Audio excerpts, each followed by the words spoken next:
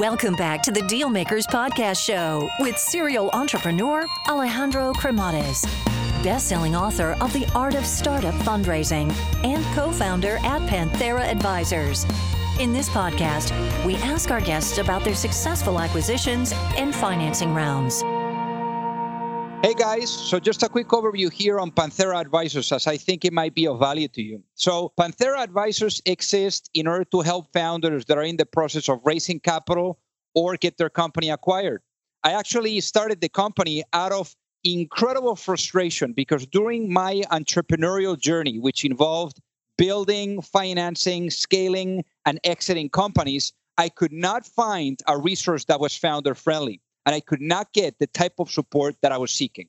So as a result, I made a ton of mistakes along the way.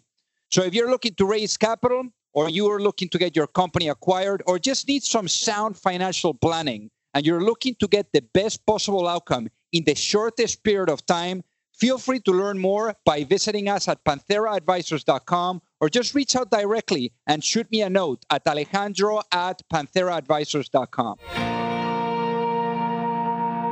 All righty. Well, hello, everyone, and welcome to the Dealmaker Show. So today we have someone that has done a lot for the ecosystem, for the entrepreneurial ecosystem, and more particularly for the ecosystem here in New York City. Has founded multiple companies, exited many of them, and I can't wait to really hear more about it. So, Kevin Wright, welcome to the Dealmaker Show. Thank you. Happy to be here. So I guess, how many companies have you built and exited by now? Well, I've started a lot of different companies. Most of them are still going. The ones I've exited are Business Insider, sold about 3 years ago to Axel Springer. Gilt Group, which I sold also about 3 years ago to Saks, to HBC. And then for 9 years, I was the president and CEO of DoubleClick, and then we exited that as well. The other companies I've started, of which there are 5 or 6 others, are still going, and some are public. I mean, I don't consider Mongo an exit, although it's actually public. So technically it's liquid, but we're still a part of it, and I'm still the chairman, and we're still building it, and I think it'll be independent for a long time. And the others are private. So I guess DoubleClick is the company. And by the way, that's really amazing, and I'm sure that the learnings that you've gotten from those is remarkable, and we'll get into that in a little bit. But you started at DoubleClick, and as you were pointing to, and from my understanding, that's your first significant exit, right? So you joined the team when there were 20 employees. So could you talk to us a little bit more about this experience? Yes, it was an extraordinary experience. I mean, I joined, there was 15 to 20 people. It was very early. I spent several months as the CFO. Then I became president, where I managed really most of the company for 4 years. Then I became the CEO for the next 5 years, and then we sold the company.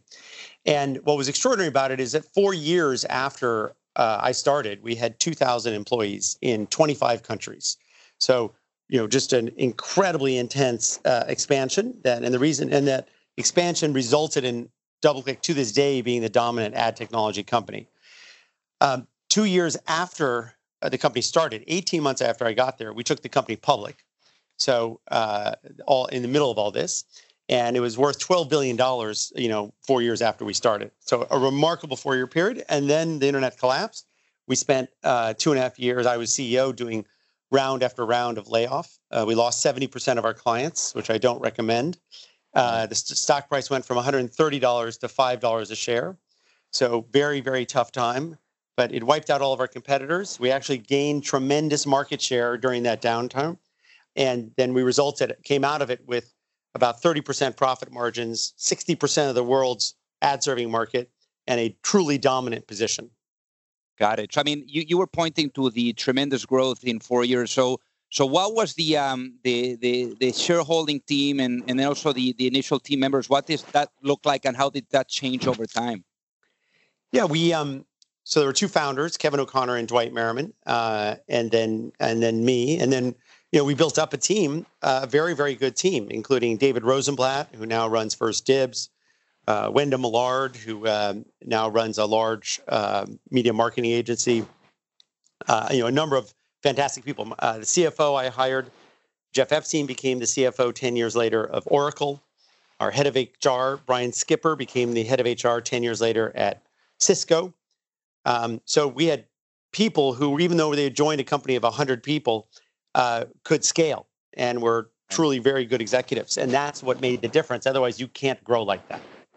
Got it. I mean, without a doubt, the taking a company public has or the perception, has changed a bit. So I guess, like, from your perspective, like on the operator side, how did you manage that transition from leading a private company to leading a public entity? It depends on the phase. So that in the bubble phase in the late 90s, all of us were growing like crazy. And so generally beating our numbers, everything was great. Everyone started feeling better. So being public felt like a wonderful gift. When your stock price drops and everyone abandons your shares, it feels less exciting. So it really just depends in what period of time you're at.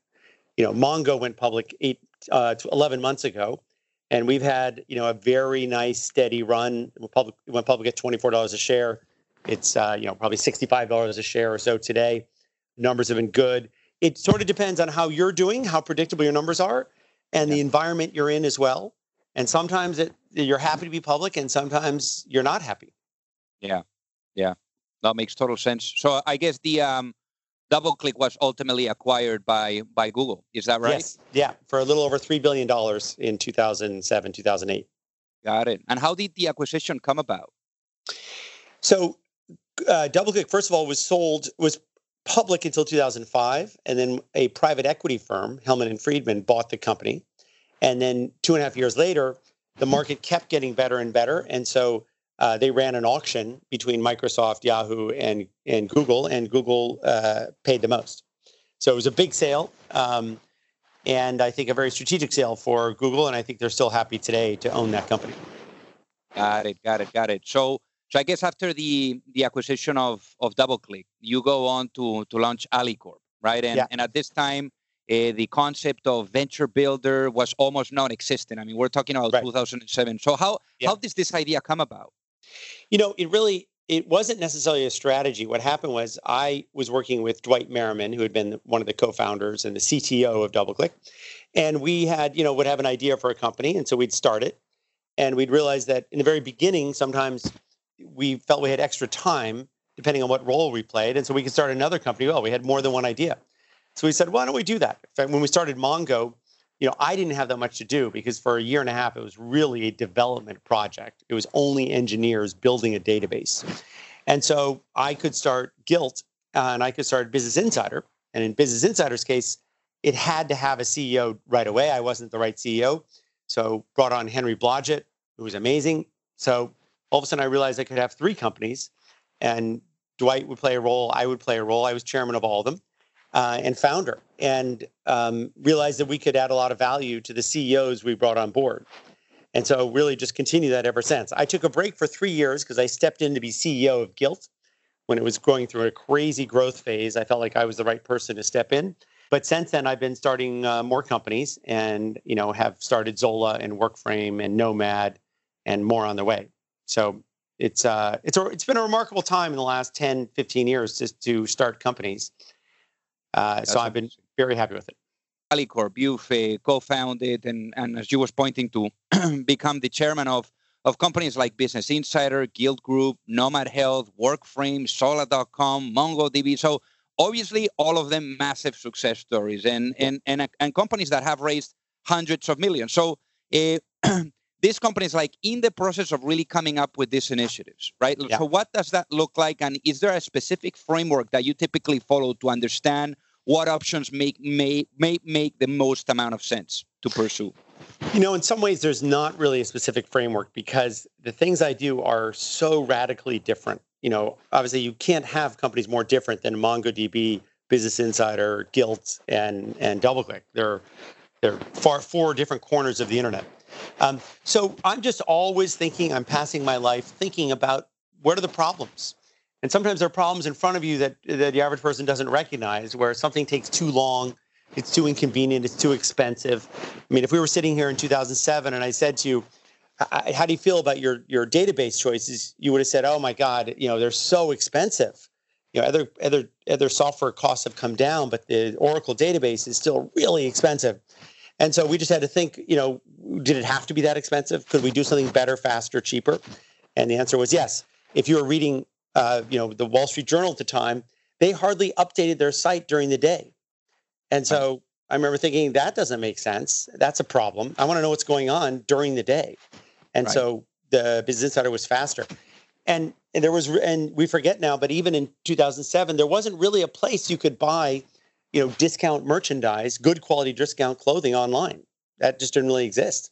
And so that was guilt. And so each sector is different. I'm always thinking about it and thinking, is there a big opportunity where I have a clear vision of a product that is going to be different from what's out there? But that's a judgment call, and you've still got to build it and make it happen. Absolutely. So I guess now, like taking a look at the landscape, are there like particular sectors that you think have an unbelievable amount of potential that you're following closely at this point? Yeah, I mean, I think the only thing is that I am more bottoms up. So I see an opportunity, and it could be in a good sector, it could be in a bad sector, but I'm looking at that opportunity. Because there's some big areas like education where I think is a big opportunity, but I haven't had the right idea.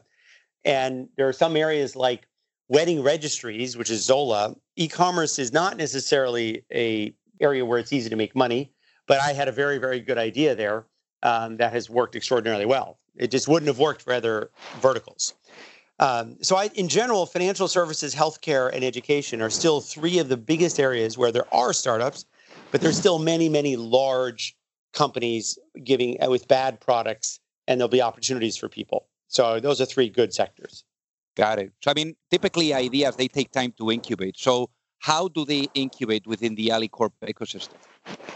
So in a way, there's not a lot. I don't have a long incubation period. So if I have an idea, I will generally decide within the next 30 days, maximum 60 days, whether I'm going to do it or not.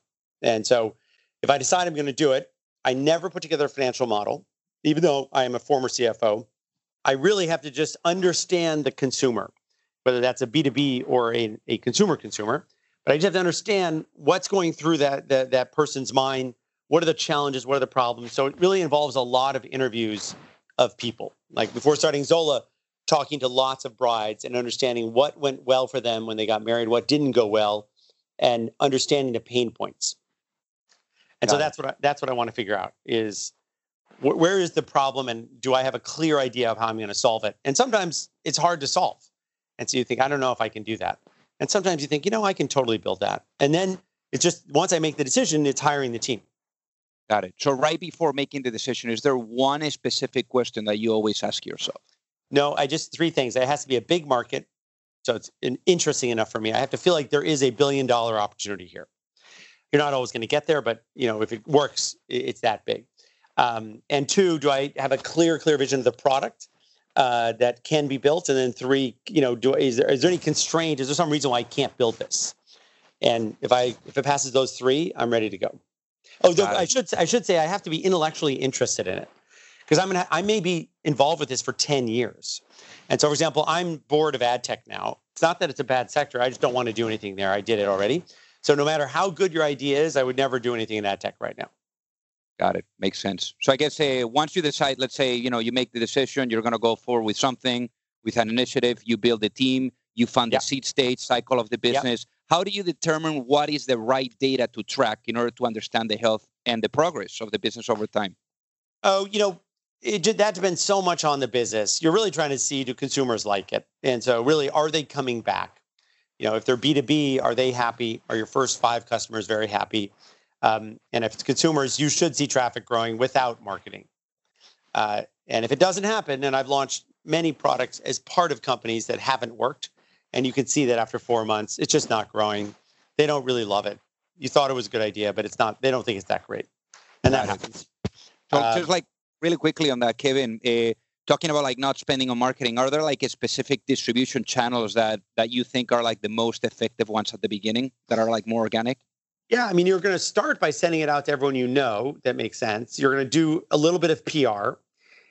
I might buy some keywords just to drive a little bit of traffic there. But, if it's a consumer site, if 10,000 people have been to your site, which is actually tiny in the scheme of life, that's plenty for them to either decide to come back, to tell their friends. It should be growing even from there. And Business Insider never spent $1 in marketing in the history of the company, and now probably is getting close to 200 million uniques. Wow. Just because people liked it and they came back. And so Gilt, by the way, got to $100 million in revenue with very, very little marketing. Got it. So I guess, Kevin, is there like a specific timeline within the Alicorp universe that it takes for a company to kind of like gain its own shape until you guys let that company fly on its own? Well, look, it's in some ways it's on its own in the beginning. It's an independent company. It's not really part of Alicorp. I've funded it. Let's say there's a CEO in place. Let's say we launch with an 8-person team, which is probably the average.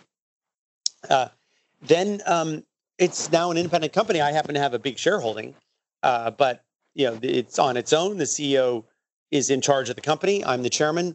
And we're off and running. And so it doesn't sit within Alicorp. Each company has to feel like they own their own destiny, because there's nothing they can really, Business Insider doesn't learn from MongoDB that much. They're totally different businesses. So, Henry never spent any time with the MongoDB people. He spent time with me, but not with them. They're separate. Okay. So I guess, to that aspect, after building so many successful startup teams, what are typically the patterns that you see on those that you would like or you typically to recruit at a, let's say, co-founder level or management level to these teams? Yeah, look, there are many different profiles that can work. The profile for the Mongo CEO in the beginning had to be deeply technical without being very marketing oriented. In general, I'd like the CEO to have the skill base that I think is the most important for that company. So Business Insider, it had to be a great journalist/writer. For Mongo, it had to be a technical person. For Zola, it had to be a product person. So that's what I'd really like as the CEO, because you don't have every skill, but you might as well have the core skill.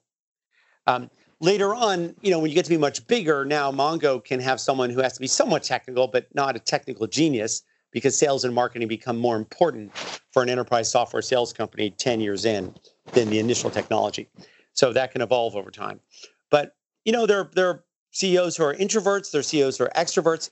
But one of the skills that's the most important is I have to feel like this person can recruit, hire, and manage people. The market is so competitive for people that any employee who's any good can work at our company, but he has 10 other offers.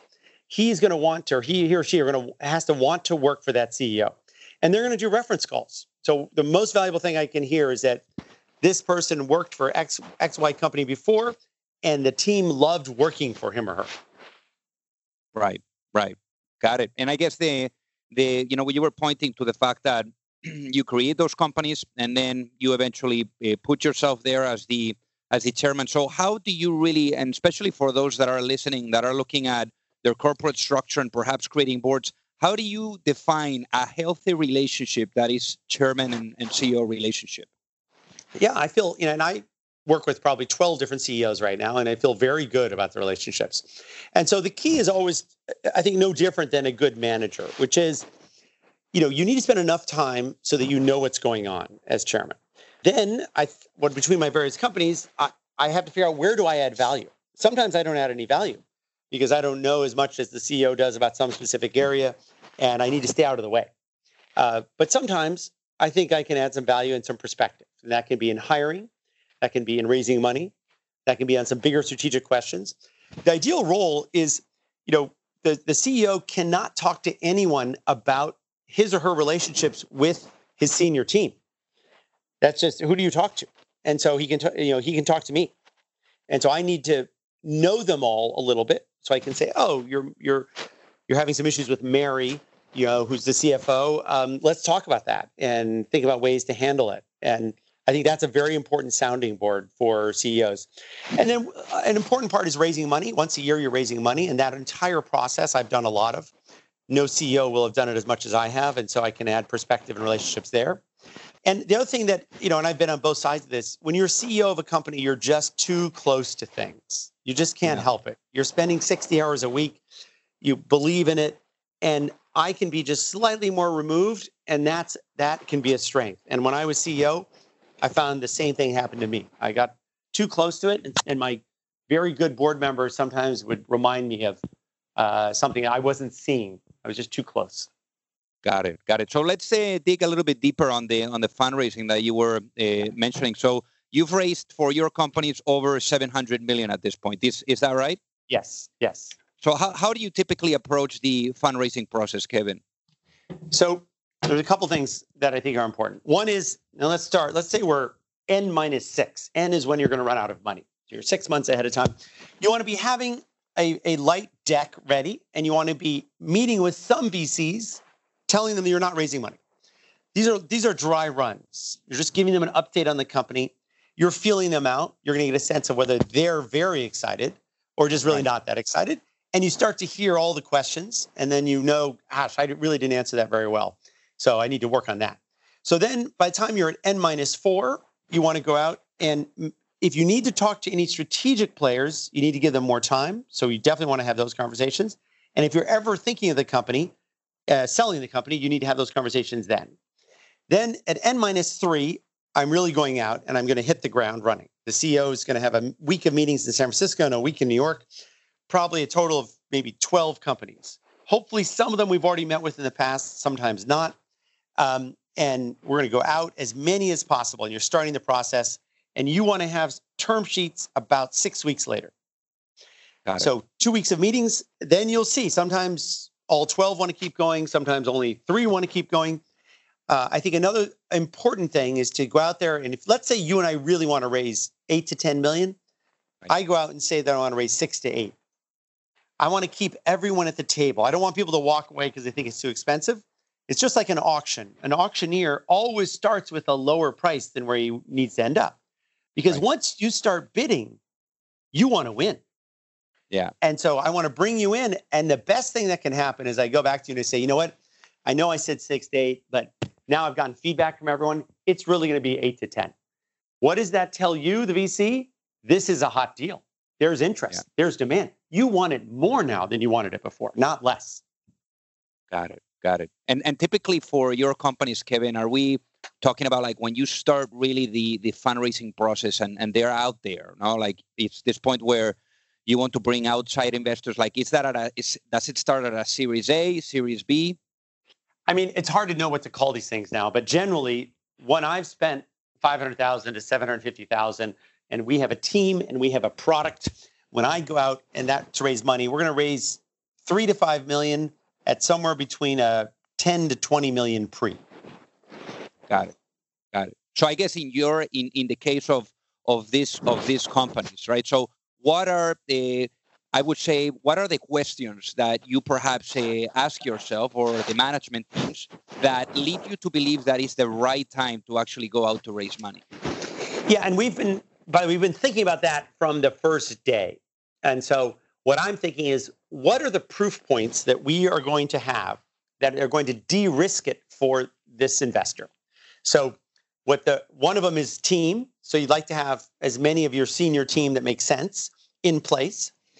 Secondly, hopefully you have a product at that point.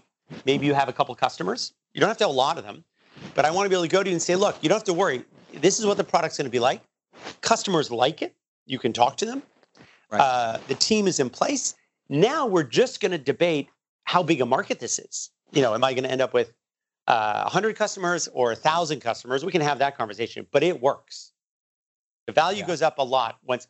I launched Gilt. We raised money for Gilt right as we were launching. You could see it. You could see the team. You knew how it was going to work. You knew we could get inventory. We had answered all those questions. Got it. And, I guess your case is obviously, let's say, different than, perhaps those that are first timers, and they don't have perhaps the track record. But I think that you are at a point that is very interesting, right? Because you get to actually select the investors, right? It's everyone probably when they hear that Kevin Ryan is raising for a new company, I mean, they're probably fighting to get on your table. So what are the qualities that you really consider the most when determining whether or not you want those people to sit at your table? Yeah, and by the way, don't forget, I've done probably 40 or 50 rounds, and they're rounds where you come from a position of strength, And then there are rounds when you come from a position of weakness, that your numbers aren't as good as you thought. So I've had all types of rounds. I've had rounds where we're practically begging for money. And then I've had rounds where everyone wants to do it. Look, when you're selecting, you want someone who's excited about the idea. You want someone who you think you're going to like. I think it's, I don't want the very experienced kind of asshole VC who's going to try and run the company. Right. I don't want that. Because at the end of the day, the management is going to run the company. I'm going to spend much more time than this VC is on it. We want a smart person. We need their money. And we want someone who understands that and believes in what we're doing. And so, in general, I have a lot of VCs involved right now, and I'm actually happy with just about every VC I'm involved with. There are a lot of perfectly good VCs, and I like my relationship with them. That's fantastic. So, you have a lot of experience, Kevin, and really, when it comes to hyper growth, you are an absolute expert. And you've seen the downturns as well on the market. I mean, we were talking about that earlier. But I guess now that, there's a lot of people talking about being in the biggest bull market in history. Yeah. And how are you seeing, perhaps preparing as a hyper growth company towards a potential downturn where capital is more expensive? Yeah, I mean, look, first of all, there's a big difference between 1999 and today. I'll say this definitively, there is no bubble today at all. Absolutely not. Now, could the market be overvalued by 25%? Absolutely. Will the market overall pull back at some point? Absolutely. But the definition of a bubble is not the same thing as being slightly overvalued. Definition of a bubble, which happened with tulips and happened with internet stocks, is when the entire sector, the value of the entire sector goes down by 80%. The word bubble is a dramatic thing, and there is zero chance that is going to happen here. But yeah, I think capital will be tougher to get at some point, no question. Markets will get tougher, but there's a lot of fundamental value being created here. So I'm actually not preparing for that at all. You need to raise money when you need to raise money, and it's the right time. You don't have that much flexibility over it. If you and I do an A round today, we have money for maybe 14, 15 months. We can start raising money maybe 9 months from now. Worst case, 12 months from now. That's our margin of flexibility. You're not going to go raise money 3 months after you just raised money. So I think it's good to be cautious and to have a little bit more money right now because of all this. But you also, you just got to go forward, because if you're going to be super cautious and I'm competing with you, I'll be more aggressive and you'll be behind. Yeah. Makes sense. So I guess, there were people worried about a downturn 2 years ago. And if they battened down the hatches and decided not to grow, they're much, much smaller than my company now. Yeah. No, makes absolute sense, Kevin. And I guess going a little bit more into the learning experience, and I guess more on the exit side or acquisition side, for those companies, I mean that are part of or that you've created or been part of as Alicorp. You have so far that have exited. Business Insider, publicly stated it's a $450 million exit. Yes. Guild Group, $250 million exit. Yep. So what did you learn from these two exit stories? Oh, and they were completely different stories, really. Business Insider, we had no intention of selling, and I didn't want to sell the company. We got an offer that was incredibly compelling. So it was 11 times revenues at the end. And so we felt it was the right thing to do at that price to sell the company. Gilt, I absolutely wanted to sell. I didn't feel good about the next couple of years. And I went into that process willing to sell at whatever price the market came back with. Because there were some people who said, oh, it's lower than you wanted. And it was lower than we wanted. But I was convinced that if we waited 2 more years, the price would even be lower. And by the way, you may have seen that Saks resold the company they paid $250 million for recently, and I think they sold it for $10 million. Wow. They gave it away. Because unfortunately, I was right that the dynamics in that industry were going in the wrong direction, and there was no way to overcome it. And so sometimes, look, if you have an oil company, and if you happen to know that oil prices are going to drop over the next 5 years, it doesn't matter how good you are, you're better off selling the company now. Right. And so that's what I felt. And I guess when you get to that point where something is telling you that is the right time, right, to actually do the exit, do you have any tips or recommendations for those that are listening in terms of like how can you really optimize for price? What does that process look like? Look, all you can do is go out there and do a comprehensive sale process relatively quickly.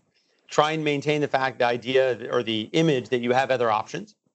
Explain to people why, if they buy it for $10, it'll be worth $20, and it has to rest on the fact that they will add a lot of value. So even when Saks bought Gilt, they felt like they had all this distribution, they had all these relationships with brands, so they'd be able to do a much better job.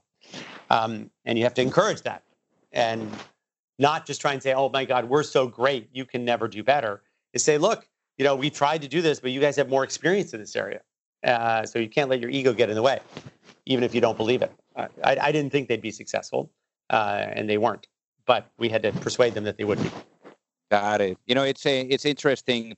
I guess that fundraising to a certain degree, you have things figured out, or almost things figured out. And on acquisitions, you need to completely figure out things because it's not your idea; it's the idea of whoever is acquiring you. Would you think that's the way to put it? Yeah. Absolutely. No, they have to feel good about it. It's hard. And we didn't have a lot of buyers. We went out to 60 companies and, ended up with one or two people who were interested in it. So it was a close call. And so I was very happy, but I was very happy to sell it. And then Mongo, we've never wanted to sell. I feel the opposite of Gilt at every moment, including today.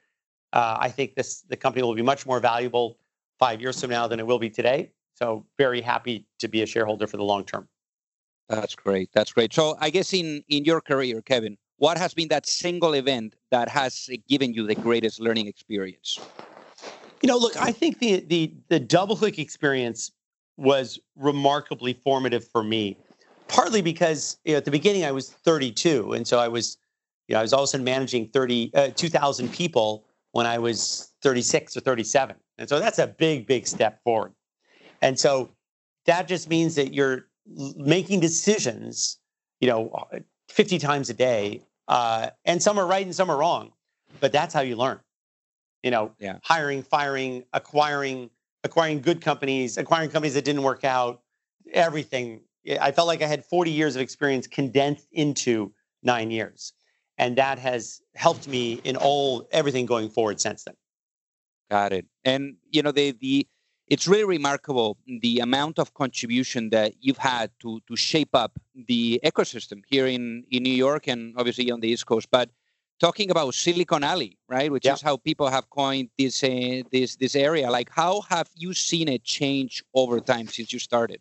Oh, people already forget that in 1996, at the beginning of DoubleClick, there were no startups in New York City. They were close to zero. And so the first 100 people we hired did not come from startups. There just weren't any. And so now, we've counted 34 people came from DoubleClick and have become CEOs of startup companies, and the vast majority in New York. Just from Gilt right now, we have 7 companies that are worth more than $100 million started by ex-Gilt people. And that's only happened in the last 5 years. There'll be more as we go along. So it's just so fantastic for me. And I know my own companies, this is happening in some other companies as well. But I think Gilt and DoubleClick had unusually good people. And most VCs, even today, will tell you that. And they are contributing to the next generation. And the 7 Gilt companies already are worth about $2 billion combined.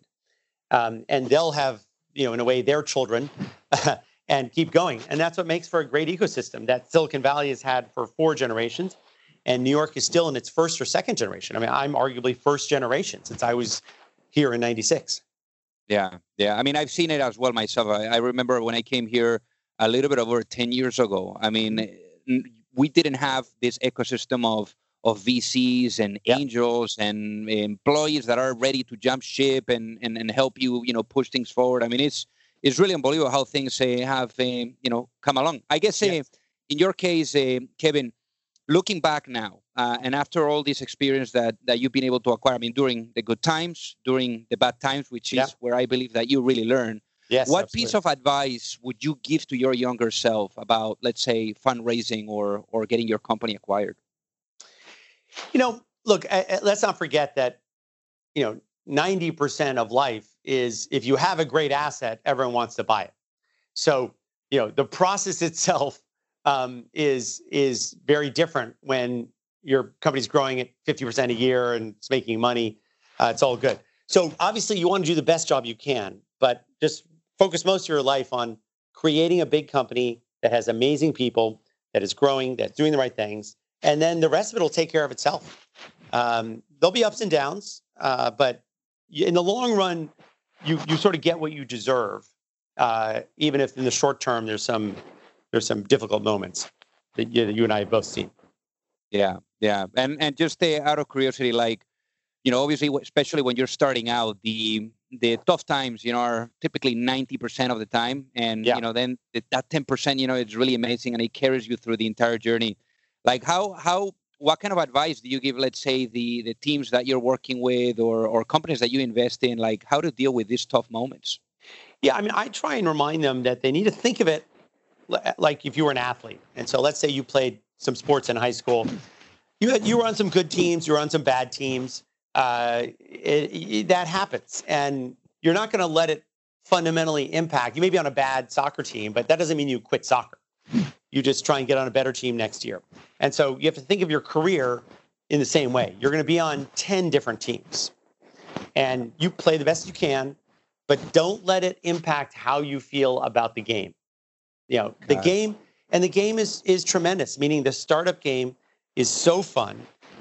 Out of 20 people you and I know who have gone to join startup companies from large Procter & Gamble type companies, none of them go back. They don't say, oh, yeah, I want to go back there because it's really safer and better. They don't, because they have more responsibility. It's dynamic. Everything matters. It is just the right place for all of us to be today. Right. Makes absolute sense.